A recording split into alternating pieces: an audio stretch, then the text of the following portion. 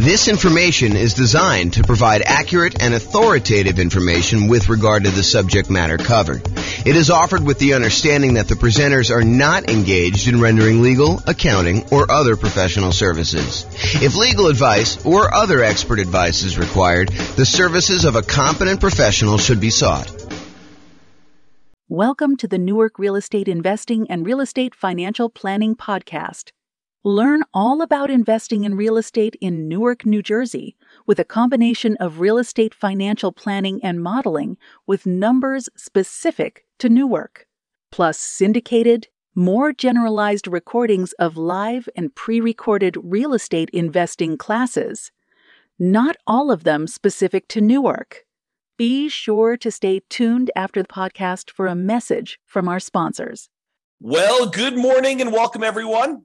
I am your host, James Orr, and today we have a crazy, amazing class. I've been doing some updating on the world's greatest real estate deal analysis spreadsheet, and I am finally ready to release it to you and to give you access. And so after this class, I will go ahead and post up the newest version. I'll email out everybody who's on the list to get updates about the spreadsheet, which is why we require you register in order to get the spreadsheet so that you can get updates in case there's errors and any updates on how to use it and things like that. So we're going to go over the brand new spreadsheet, some of the new things that we've got here, and I think you're going to love it. What's crazy to me is just how wrong I'm going to go out on a limb and say every other spreadsheet is, because no one does this right. I don't know why people don't do this right, but if you're not taking into account reserves when you analyze deals, you're doing it wrong, because you need to have reserves in order to invest in property. So if you're not taking reserves into account in like what your overall return on investment is, then that's not correct. You're basically lying. You're saying that your return on your deal is higher than it really is, because you would not be able to make that investment unless you had those reserves. But I digress. And if you're not taking into account, if you happen to be in a market where you have negative cash flow, if you're not taking into account that cumulative negative cash flow that you probably need to set aside for doing this, that is probably also incorrect. I'm less willing to go out on a limb for that one, because I could see a case where you're like, I'm just going to pay for it out of what? Reserves? So yeah, maybe, I guess, but I don't know. I think you need to set aside your cumulative negative cash flow. It is a much more conservative investment if you do it that way. So the new spreadsheet takes that into account. Plus, what I don't also see other people doing in their spreadsheets, I don't see them actually showing you like your returns on equity, and specifically your return on your true net equity, the equity you would actually be able to pull out if you were, going to go sell that property or refinance it, or or do a 1031 exchange, which is really selling, just kind of deferring the taxes. Like all those calculations that you're doing, if you're not looking at return on equity, I mean, after the first year, what does return on investment even mean? Because does it matter that 15 years ago you bought the property with $5,000? Don't you really want to know what your return is today on the amount of equity you have in the deal, that if you were to sell it, what you would need to beat if you were going to go invest in something else? And then what the cost is to access that equity? I mean, it blows my mind. And then, of course, some of the return quadrant things, breaking out the component parts of the return, your cash flow, your appreciation, your debt pay down, your cash flow from depreciation, which is your tax benefits. And then because you do need to set aside those reserves, we really should take into account the return you earn on those reserves, whether you're sticking in a savings account at 1% or you're sticking it in something else and getting, 6, 7, 8, 9%, whatever you're getting there. Okay. So brand new spreadsheet, updated. I think you're going to love it. So a couple things here. So first of all, you can come in here and just type in whatever address you're doing here. So, type in the address of the property. That will just kind of do it. It's only used for you. It's just for you to remember what you did.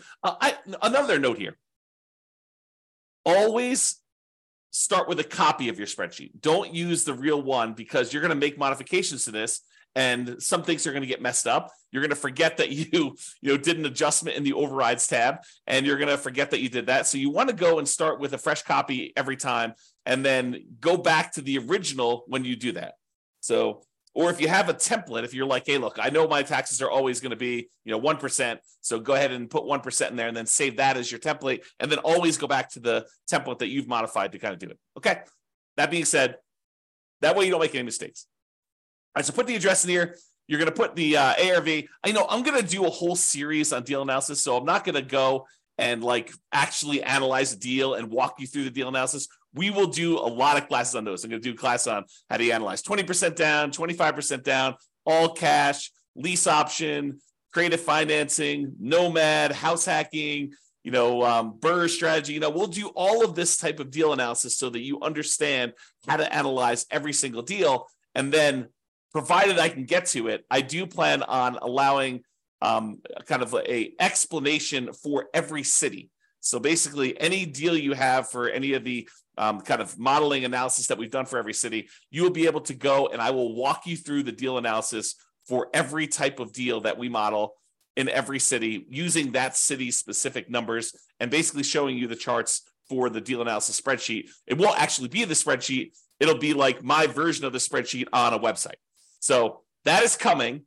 Knock on wood that I have enough time to go do it, but it is coming. That's what the plan is right now. It's always been the plan. I mean, that's why we built it this way. Okay, so that being said, so you put it in the ARV. It does take into account if you're buying properties at a discount. So if you do, you bought the property for, less than what the ARV is, it does adjust and show that you got this bonus return in year one from appreciation, like that. Basically, you got forced appreciation by buying the property at a discount, and then it does also show that your return on true net equity goes down after the first year because you got this massive return in year one from that bump. So I'm just going to put it back so that you can kind of see that. They put in your purchase price, whatever that's going to be. You put in seller concessions, whatever you negotiate with the seller to get them to contribute towards your closing costs, you can do that. That counts as a credit towards you. And then your down payment amount, put in 20% down or 5% down or 25% down. In this case, we'll use 25. Your closing costs, which we'll calculate here, and then show how much the closing costs actually are in dollars. So use the percentage. And then rent ready costs. This is how much money you need to put into the deal to get the deal ready to rent. So if you go buy a property and on the inspection report, it's got a whole bunch of repairs listed that you need to go do before the property is ready to have a tenant in there, and it's going to cost you $7,000, you put $7,000 in there. And then this will automatically take that into account. It includes it as part of the investment you need to make in order to get the deal ready to go. So put whatever numbers you want in there, and it will do the adjustment and do some calculations for you based on that. Then this cumulative negative cash flow field is brand new. The idea being this: if you're going to buy a property, let me just back up. In our current marketplace, the last few years, prices have been going crazy up, and interest rates have gone up a ridiculous amount. But even though rents have increased, they haven't quite increased enough to counteract the significant increase in prices and the significant increase in interest rates. So in some markets, in many markets, I'll just say this, it is harder than ever to get good cash flow in every market. Okay. Some markets, you're going to have negative cash flow, especially if you put down a very small amount. If you're going to go do like house hacking, put 3.5% down, it's very likely with the interest rates where they are that you're going to have some negative cash flow on that. And what negative cash flow really is deferred down payment. Because if you had put more down, if you had put 100% down, you wouldn't have negative cash flow, right? If you put 50% down, you probably wouldn't have negative cash flow. But we're choosing, after we do our analysis, we're looking at the numbers saying, look, I'm choosing to put less down. I'm choosing to put 3.5% down or 5% down or whatever down. And so you're choosing to have some negative cash flow. And if you choose to have negative cash flow, we need to take that into account in our deal analysis. And the way that we take that into account is we look at how much negative cash flow we're going to have and for how long. And so what the software does, if we're going to go to the overrides tab and just show you how this works, let me go and let me make this negative cash flow so we can see. So let's say rent on this is, I don't know, $3,300 a month. Yeah, negative cash flow, it's a little bit negative there. Let's do $3,100, see what it is. All right, so now we've got negative $106 a month negative cash flow. So let's see how this works. So I'm going to go to the overrides tab. And in the overrides tab, I'm going to go find the spot for cash flow, which is right here. And it's going to show you that cash flow for the year was negative $2,238. So we show how much negative cash flow was in the first year. So in this particular property, because we analyzed the deal, it shows you that the negative cash flow was $2,238 negative. But because rents went up a little bit in year two. We're assuming rents are slowly creeping up each year. Rents are increasing. In year two, we're estimating negative cash flow to be only $1,524. And in year three, because rents went up a little bit, and even though the taxes and insurance and maintenance and all that other stuff increased, it didn't increase enough because our payment is largely a large percentage of that amount. So negative cash flow in year three is only $790 for the year. And negative cash flow in year four is only negative $33 for the year. Okay. But what we do now is we take the cumulative amount. We add up. The first year was negative $2,238. The second year was $1,524. So the total amount cumulative so far, the maximum amount we had to kind of eat in negative cash flow was negative $3,762, plus another $790 in negative cash flow, put you at $4,552, plus another $33 is $4,585. But since negative cash flow is all zero from then on out, we can look at that, and we can look at this chart and see this little visual shows you like all the way to the end. You can see that there's no more negative cash flow because the property is getting better as we do that. So the maximum amount of negative cash flow we have is this $4,585. Well, if we go back to this main tab over here, whoops.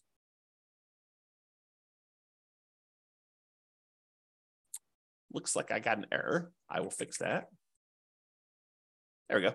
So now it shows you the maximum amount of cumulative negative cash flow that you have on the property. And so it shows you how much you need to have set aside there. So now it says, look, you need this amount down, $110,000. You need this amount in closing costs, $4,840. You need this amount in order to make the property ready to rent. And we're going to need $4,585 set aside to get us through the entire estimated amount of negative cash flow we have in the property for the duration. And that's going to count all as how much we need in order to do the deal, the total amount we had to invest, which is now $119,425. So now whenever we do a calculation for return on investment, how much we had to put into the deal, we do it based on everything, the total down payment, the closing costs, the rent ready costs in order to make the property ready to go, and any cumulative negative cash flow over that entire time that we're likely to have negative cash flow on this property. So now the calculations for return on investment are correct. Before, they were not, okay? Now, mortgage amount does that calculation, put in your interest rates, loan term, you put in how long it is, private mortgage insurance, in this case, we're putting 25% down, so we don't have any private mortgage insurance, but if you did, if you're putting 15% down, you put that in here. At what point do we drop the PMI off? So it'll calculate it only until you get to that point for loan to value, and then it'll drop it off. How much rent you're getting on the property. Vacancy, property taxes, calculates those. Insurance, HOA, utilities, put all that in there. Maintenance on the property, setting that aside. If you're going to go calculate a different dollar amount for capital expenses, you could set that aside here. Use the capital expenses spreadsheet that we have, totally separate spreadsheet for calculating how much you need in CapEx in order to do that. How much you're paying in property management, if you're doing that at all, unless you're doing it yourself. Land value and the type of property. So land value is going to use to calculate your depreciation. The type of property for commercial or residential, either do a C or an R, and it does the adjustment for you there. And then estimate your effective income tax rate so that we can calculate what benefit you're going to get from that depreciation. And then we'll be able to do that calculation correctly. Okay, so you do all that, and then we've got these 9 kind of key areas to look at to determine the deal. And they are in somewhat order of importance or order of timing. It's sort of a combination of order of importance and order of timing. So the first one we got up here is your monthly cash flow in the first year. So you can see, because we dropped the rent on this property in order to show the negative cash flow, we've got negative $186 a month in cash flow. So this is a property that has negative cash flow. But we're setting aside all that negative cash flow so that we don't have to stress about it. That's why it makes it more conservative. So we've got our reserves, plus we got this negative cash flow, okay? So we've got this monthly cash flow amount here, negative $186, but we're getting $227 from that depreciation benefit, the cash flow from depreciation, the tax benefits of owning that rental property. So we're getting money back either monthly or with every paycheck. We're not paying in to the tax system because we know we're going to get a certain amount of money back, or at the end of the year, we're going to get a big chunk back to offset this whole thing. Okay, you look at it either way, but really you're saving that amount of money in taxes, so you're not having to do it. So in this particular case, because you have negative $186 in cash flow, but positive $227 in cash flow from depreciation, your total true cash flow, when we add those two together, is still positive. So this particular property has a positive cash flow, a positive true cash flow, I should say, of $40 a month. So it's not technically negative when you take into account the tax benefits you're getting on the property and the regular cash flow. Now, if you had your normal cash flow and it was $3,600 and you're getting $200 a month of cash flow plus $227, it adds up both of them and shows you your total true cash flow is $428 a month. Okay, but in this case, we'll just kind of keep it back at this negative number so I can show you how this works. Okay, so you can look at that at a glance and see what your regular cash flow is, plus your cash flow from depreciation is. You see those separately, and it sums them up for you and shows you that it's now $40 between the both of them. And that's like one of the most important things I think most people are looking at is their cash flow on their property.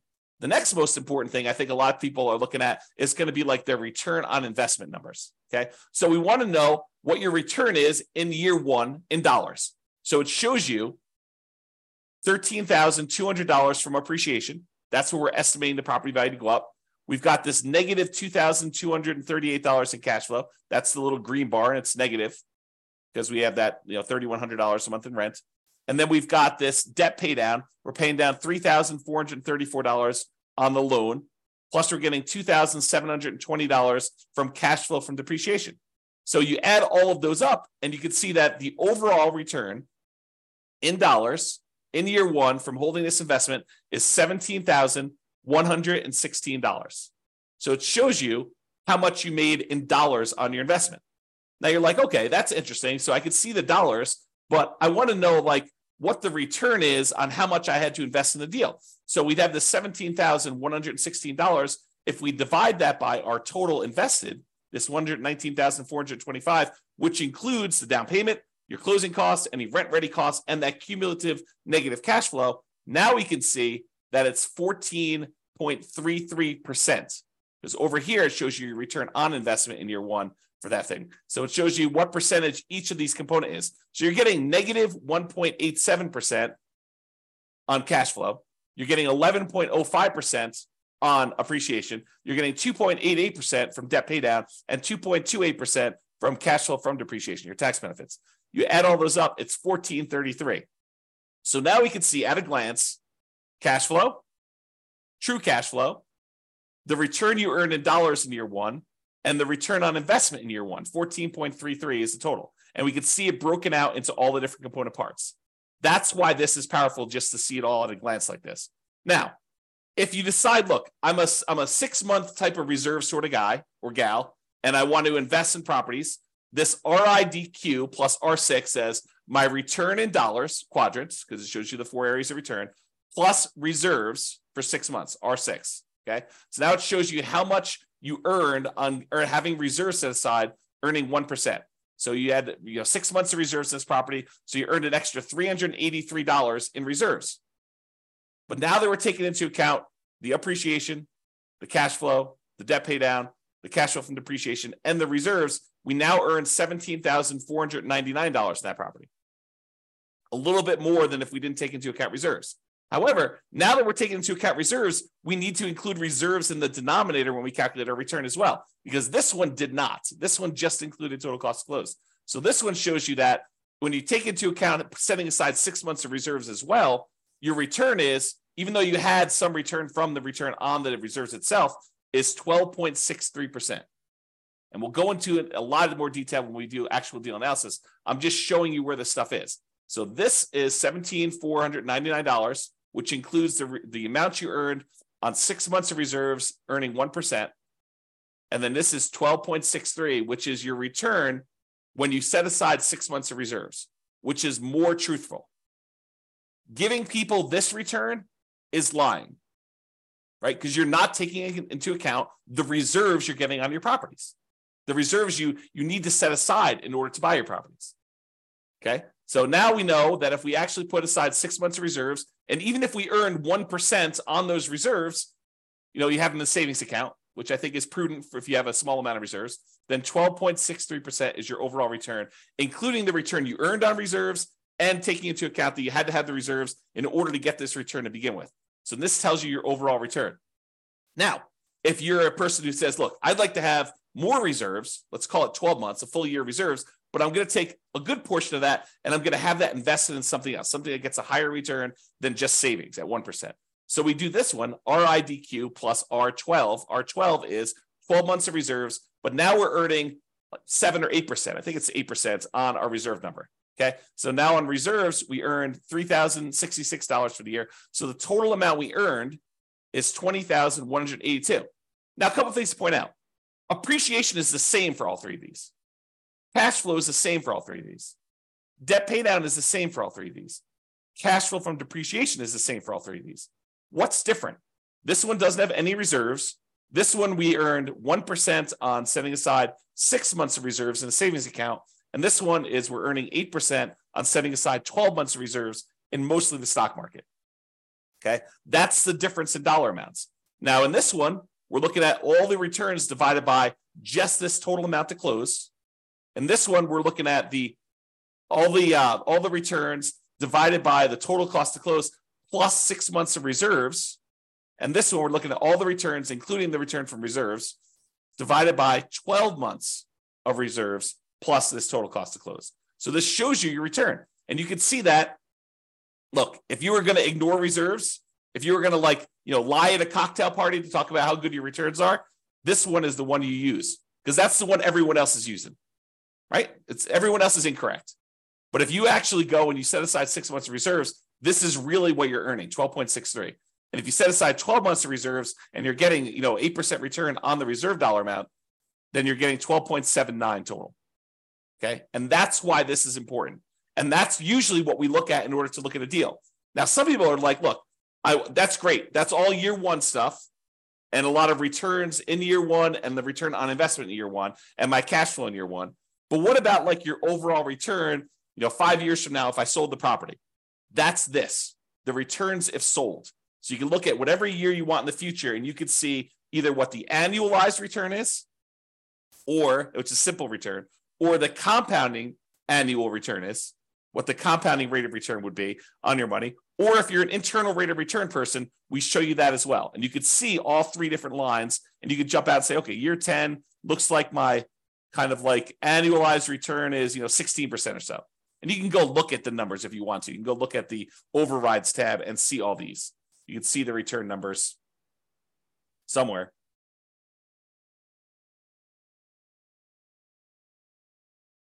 There you go. Here's the returns before and after taxes. So you can go look at those if you want to, okay? Or just kind of estimate it from the chart. You can see how it's doing, right? So this is if you want to look at those different returns. You want to see the internal rate of return? That's in year 15.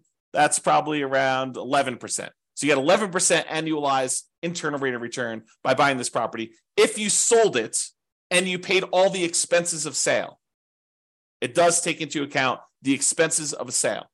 And you can adjust what those are in overrides.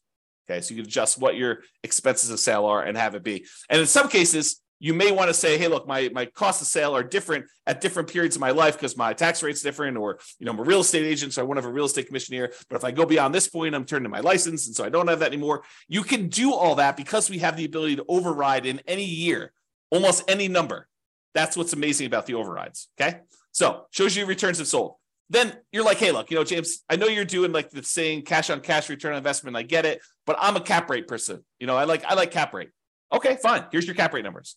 Cap rate for the first 5 years shows you right on the homepage in the middle, right front and center. Now it shows you your cash on cash number, and then it shows you your cap rate. Cap rate is your return if you own the property free and clear, if you didn't have a mortgage on it. It shows you what your return is, your cash return, cash flow return, if you did not have a mortgage on the property. Okay. If we had whatever this is, 3,600 here, you can see the cash on cash return shows positive now. And you can see how it changes over time. Okay, put it back to 3,100 just so we can see that. All right. Now, once you get past year one, does it matter that you put $14 into the deal? No, now we're really concerned about, what is the return I'm earning on the equity I have in the deal? Because what we want to say is, look, I have this property, and what if I took the money I have in the deal and I wanted to go take that and invest somewhere else? Could I go take that money and invest somewhere else? And if so, what am I currently earning on that money that I would walk away with that I could go invest in somewhere else? That way I can compare it to what I would invest in. If I'm going to take this equity out of my deal and get 11% return, well, what am I earning on that amount of money in the deal right now? What is the return I'm earning on that money that I would walk away with? Because that's what I need to compare it to, so that if I took the money and invested in somewhere else, I could compare those appropriately. And so now what we're looking at is your return on equity. And specifically, not just the return on equity, which I think is wrong, right? Like, I like the idea of someone, okay, look, if you're not going to look at return on equity at all, that's like one level of wrong. If you say, look, I understand what you're saying, and I really should be looking at my return on how much equity I have, that's a step in the right direction. But it's still not right. And I still see people doing this. I still see people doing, like, looking at the return on equity like that's a real number. It's not a real number because you don't really have that equity. In order to access that equity, you got to do something. You got to either refinance the property or you got to sell it. I mean, that's how you get equity. So you need to take into account, what does it cost me to get at that equity? If you're not taking that into account, then you're fooling yourself, because that's not a real number. And I'll show you here in a second that that's not a real number. It's a significant cost to get at this equity.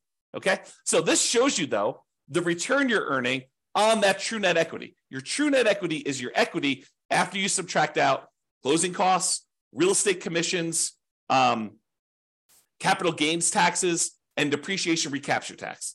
All the expenses you have of selling a property and getting out of the deal. That's what true net equity is. So this shows you now your returns on these 4 different areas, plus your return on your total return. So the green line, everything matches. Green is always cash flow. Your green line is going to be your cash flow return. Starts off negative in this case and kind of grows up here, so that your return on equity over time eventually is pushing 4% or so. Okay, that's sort of like your cap rate over time. That approaches cap rate, right? Debt pay down return starts up here, kind of drops down, it kind of continues on, drops down a little bit. Appreciation return shows you what that looks like over time. And then your cash flow from depreciation number looks like that is. When you sum all of them up, it's this dotted line. So right now, when we first got the deal, in year 1, it looks like your overall return on true net equity is just below 20%, probably 19.12 looks like. And then your return as you get to year 10 or so, I don't know, it's probably in this ballpark of whatever that is, 15%. So your return on true net equity is 15% there. So you can see how this changes over time. And of course, if you want to go look at the overrides, you can look at your return on true net equity right here, return on true net equity quadrants. So it shows you each year's numbers and breaks them down for you. So you want to go look at year 16?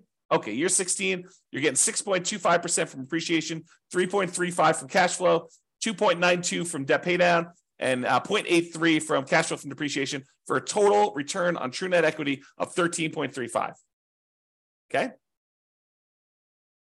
All right, so you can see the true net equity numbers and how that works out over time. Typically, your return on true net equity drops off. On a finance property, it tends to decline over time. Okay? Now, as I told you before, these are like in order of what I think are probably like most important or over time. So when you're buying a property, you're tending to look at these, maybe these. This becomes less important when you're initially buying. Some people might glance at it, but this is more like hey, how does my property perform over time as I look at this? And that's why it's there. Now, annual key metrics. Some people they're like, hey, look, I really want to know what my gross potential income on a property is.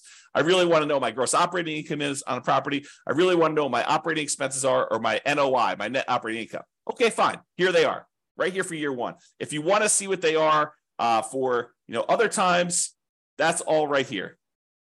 So you can look at the overrides and see it at any different time. Here's your net operating income numbers going all the way across. Here's your operating expenses. Here's your gross operating income, your gross potential income. You could see all those for any year if you want to see it, and you could override them. One of the nice things about the spreadsheet, which I probably didn't mention, is this allows you to track your investment, not just when you buy, which is what most spreadsheets do, but you can go in here and using the overrides, you could say, well, I expected my cash flow to be this in year 1, but it ended up being this. And if you change your numbers in the overrides for what your cash flow actually was, or what your appreciation actually was, or what your CapEx was, or any of these numbers, it then updates the spreadsheet so that you could use this to track your performance over time, not just when you buy. All right. All right, so it shows you your annual key metrics if you want to look at those.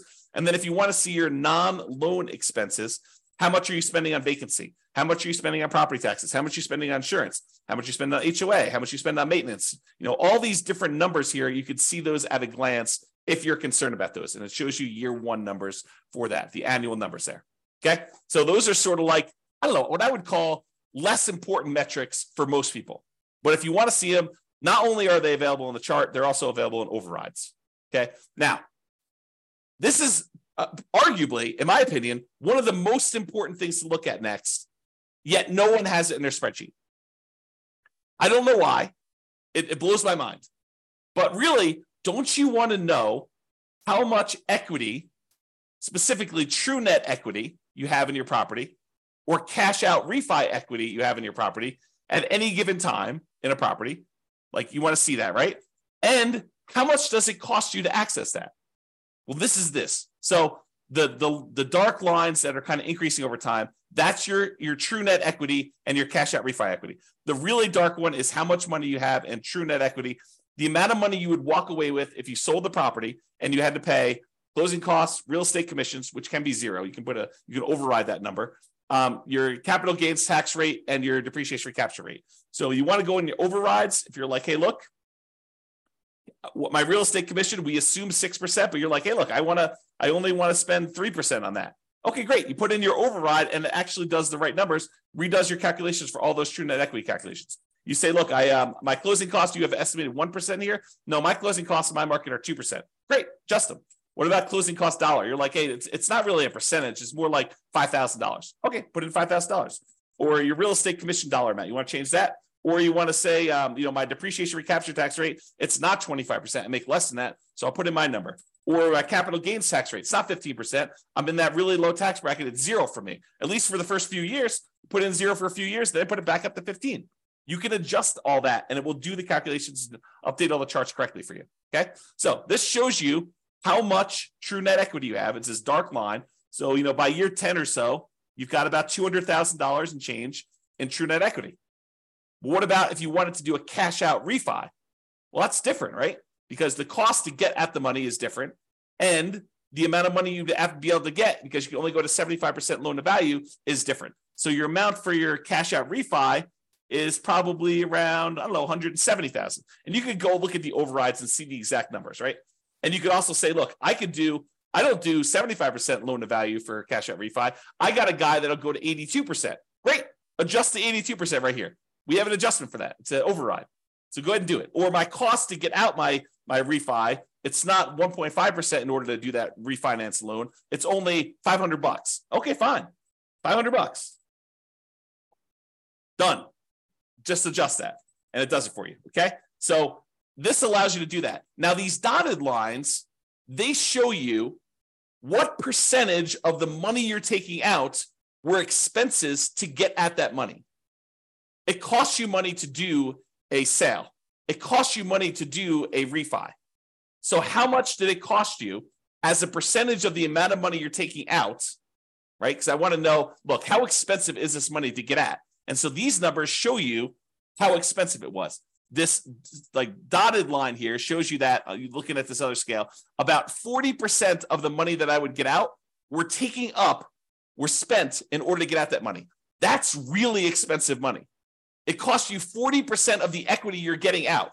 40% of the money that you would have in hand, that's what it costs you to get at that. And it actually goes up over time in the first, 8 years or so. Then it starts declining a little bit. But even by year 20, it's still over 40. It costs you 40% to get at that money. And you're like, okay, I'm going to do a 1031 exchange. Great. Go and do the overrides and adjust for a 1031 exchange. Say, I don't have a real estate commission. Well, you probably do. I don't have closing costs, which you probably do. Okay, I'm not going to have to pay capital gains. Instead, I'm going to have to pay, $1,800 or $800 for a 1031 exchange intermediary. Okay, put those numbers in. I'm not going to have depreciation recapture now. Sure, but you're kicking the can down the road too. And so even though your costs may go down, you still have that later on. Now, this one is the darker dotted line is your cost to access cash out refi equity.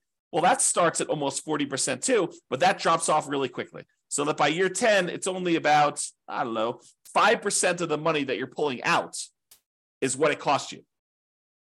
So it's calculating what percentage of the money you're pulling out in order to access that equity. So this is your equities and the cost to access, and specifically your true net equity and your cash out refi equity. Honestly, it's probably like a true net cash out refi equity because we're looking at the cost there. Okay. Now you may say to me, James, but if I'm doing a refi, I'm actually just borrowing that money. Sure. Yeah, I agree. You're borrowing the money, but it's still a cost. You're borrowing it and you're paying interest on it now. Okay. So this is the new spreadsheet.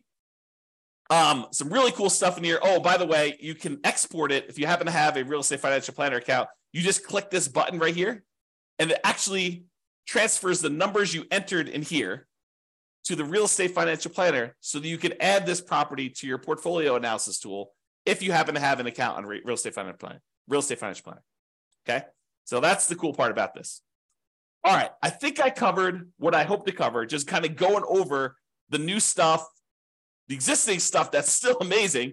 And just to show you that this is the way you should analyze deals. And we're going to go over examples. I'll go over how to analyze every type of deal using the spreadsheet. I'll show you all the other stuff. We already have a class on where do you get each one of these numbers from? Like, where do you get seller concessions from?